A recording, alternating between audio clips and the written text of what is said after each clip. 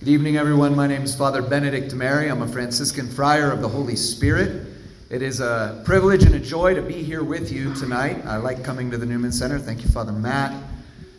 During this time of Lent, the friars are up at San Francisco de Assis giving a parish mission. And in order to just enjoy all of the Catholic Flagstaff world, of course, we have to come to the Newman Center and pay a visit, and of course, invite you to the mission. There is perhaps no more perfect harmony in the church's calendar. They're equally perfect, but maybe not more perfect, than this first Sunday of Lent and this particular reading of Jesus being tempted in the desert. He's going out to be tempted. And it's a wonderful thing because we, human beings, experience various kinds of temptation and anxieties and difficulties, and perhaps there is no more anxious of a group of people on earth than college students. So it's like the right place at the right time with the right scripture. Praise Jesus. Jesus goes out into the desert because the Holy Spirit sends him there. Why? Well, we know in the beginning of the whole story of man, and the redemptive story, Adam and Eve were in paradise. And when they started getting into it with the devil, they lost everything. And they went from paradise into the wilderness. So Jesus went out into the wilderness to win back what was lost. He went out there to get back for us what we can't get for ourselves. He came to do battle.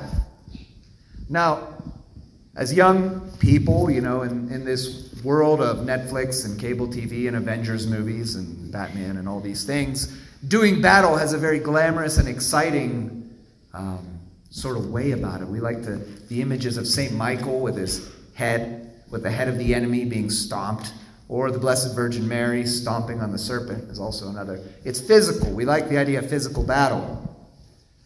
I know whenever I was in seminary, me and Father Anthony, who you'll meet on Thursday, or if you come up to the mission, you'll meet him sooner. We went to seminary with a guy from Sweden. He was a Franciscan. He's actually, interestingly enough, the first Franciscan priest ordained from Sweden in Sweden since the Reformation. Kind of cool. But he was a member of the Arctic Patrol, which is like special forces. So he learned all these combat training things, and he was a certified trainer in Krav Maga. I don't know if you know what that is, but it's a combat martial art. And his name was Stefan, and we were really interested in learning a little bit about it because it just seemed cool. We like the Rocky movies and, combat movies. And it's like, well, why don't you show us a few things? And he said, okay. And, he's like, okay, attack me. And, I was a little bit rusty in my physical assaulting of other human beings. But I went after him, and it was like almost immediately he had me like upside down by my nose. And it's like, this is not cool at all, and it does not feel good, and I don't feel like I learned anything here except not to attack you. And the thing about that particular kind of martial art is it really doesn't have rules, because it's about surviving. It's about eliminating your enemy and living and getting the heck out of there. It was a good lesson because it doesn't look like the Power Rangers or Ninja Turtles or, whatever, I don't know, whatever else you think is cool.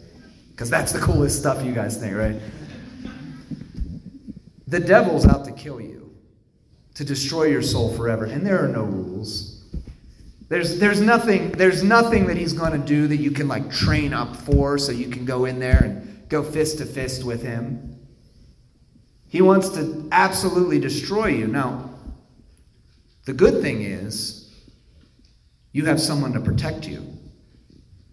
And one of the things about Krav Maga, an honest thing, is no matter how much of an expert in it you are, if somebody has a katana sword, you're at a disadvantage. They have a weapon. And the Lord has given us a weapon, which is the Word of God or the sword of the Spirit. And Jesus shows us here the way we can live out this war that we're in with the enemy. And we know that Jesus says that we're going to be contending with the world, the flesh, and the devil, right? The world is all the circumstances and situations and pressures in the world we live in. The flesh is just good old me. And the devil is himself. And he will actually try to pull strings in the world and the flesh to mess with you. And we see a perfect example of that right here in today's readings. Jesus went out to win back what was lost. And when he's out there, after fasting for 40 days, he was hungry. Naturally. You're probably hungry right now. But Jesus was really hungry. And so the devil showed up and tempted him in the flesh.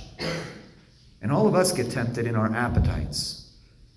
You know, when we're weakest in our appetites, when perhaps it's hunger or lust or envy or fear or any anxiety, just the visceral aspects of life, that's a great time for the devil to attack. And a lot of times he attacks us right in our identity.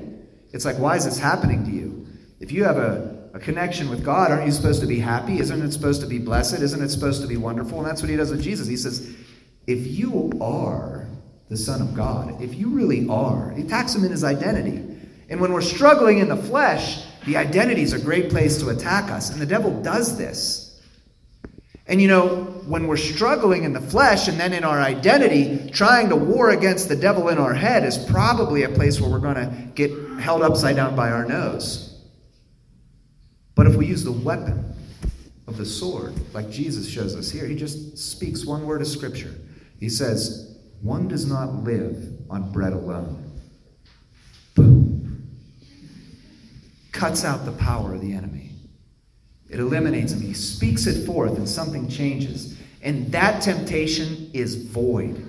It's powerless. And the devil loses power. He actually loses authority to Jesus in that moment because of the way Jesus speaks forth the truth in Scripture. So the flesh is of no avail against Jesus. So then the devil tries to use worldly allure. The flesh didn't work, and now worldly allure. He takes him up on the temple and shows him all of the stuff that Adam lost. And he said, look, I know your mission here is to get all this back. I know what you're trying to do is win back what Adam lost. And I can just give it to you. You don't even have to struggle, man. Let me just hand over to you all the power. Let me just give it to you. All you have to do is worship me. And Jesus, using the same technique, speaks forth the truth, the Word of God. And he says, you shall worship the Lord your God, and him alone shall you serve. And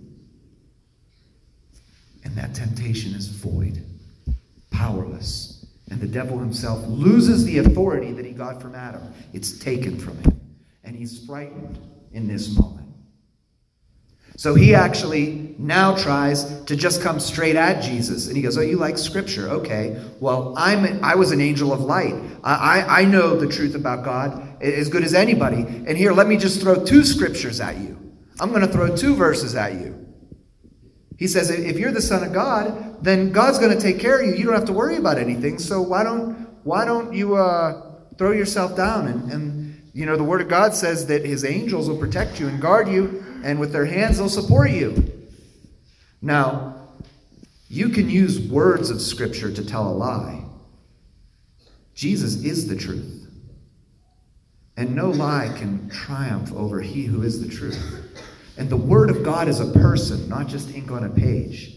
And so Jesus speaks the truth again and speaks the appropriate, accurate truth of Scripture to this situation. And this is where we, brothers and sisters, need Holy Mother Church to guide us. Because it's very easy to get tripped up whenever somebody's throwing a lot of scriptures or a lot of religious concepts at us. And we can become confused. The devil can confuse us in our spiritual thinking and in our religious sentiments, and even become superstitious or fearful or scrupulous.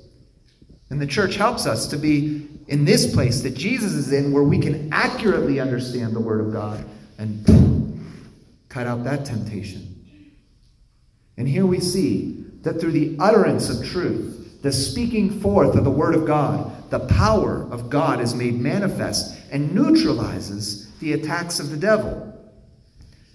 Again, when we try to war against the devil's tactics with positive thinking alone, we get ground down to a nub. And God has made us distinct from every other being on earth in that we are able to speak forth in power. You know it in your own lives. If you go to someone and say, I am sorry for offending you or hurting you, and they say, I forgive you, something happens. And if they don't say, I forgive you, it doesn't happen. There's a power released. It's called a performative utterance. In fact, in the Mass, we have several of them. The Lord be with you. That's performative. Something happens. And you say back, something happens. It's not just a nice greeting. In fact, whenever we speak forth the peace of Jesus Christ, that's where it goes forth. And then the handshake is a sign of what God's spoken forth. The speaking is where the power is. And our sacramental system is even built on this. You bring me a baby, we're going to have scrutinies here. People preparing to come into the church. And there will be words spoken over them for blessing and liberation. And on the day of their baptism, if we pour water over their head, but we don't say the words, nothing happens. Spiritually. If you come to confession and make the best confession of your life, and I look at you and I think, man, I don't like this person. God, I really want you to forgive them. And I just sit there and stare at you, and I'm like, okay, you can go. It doesn't happen. Even if I hold up my hand and go like this, I have to say the words. And on this altar, there's bread in here right now, and it's just bread. And there's wine in here right now, and it's just wine right now. But once the word is spoken and the power is released, everything changes. And you are made in the image and likeness of him who spoke forth all creation. And if you want to know how to war against your temptations, against the world, the flesh, the devil, don't enter into some kind of even kill, hand-to-hand combat with him. Use what has been given to you and speak it forth. Speak the word of God forth over your life. Parents, bless your children. Friends, speak truth to each other and be careful what you say, because every word has weight in eternity. And when you speak with the word of God, it's different than any other way of speaking. So this is a lot of what we're going to talk about on the retreat up at San Francisco de Assis. And if you want to hear more about it, come on up.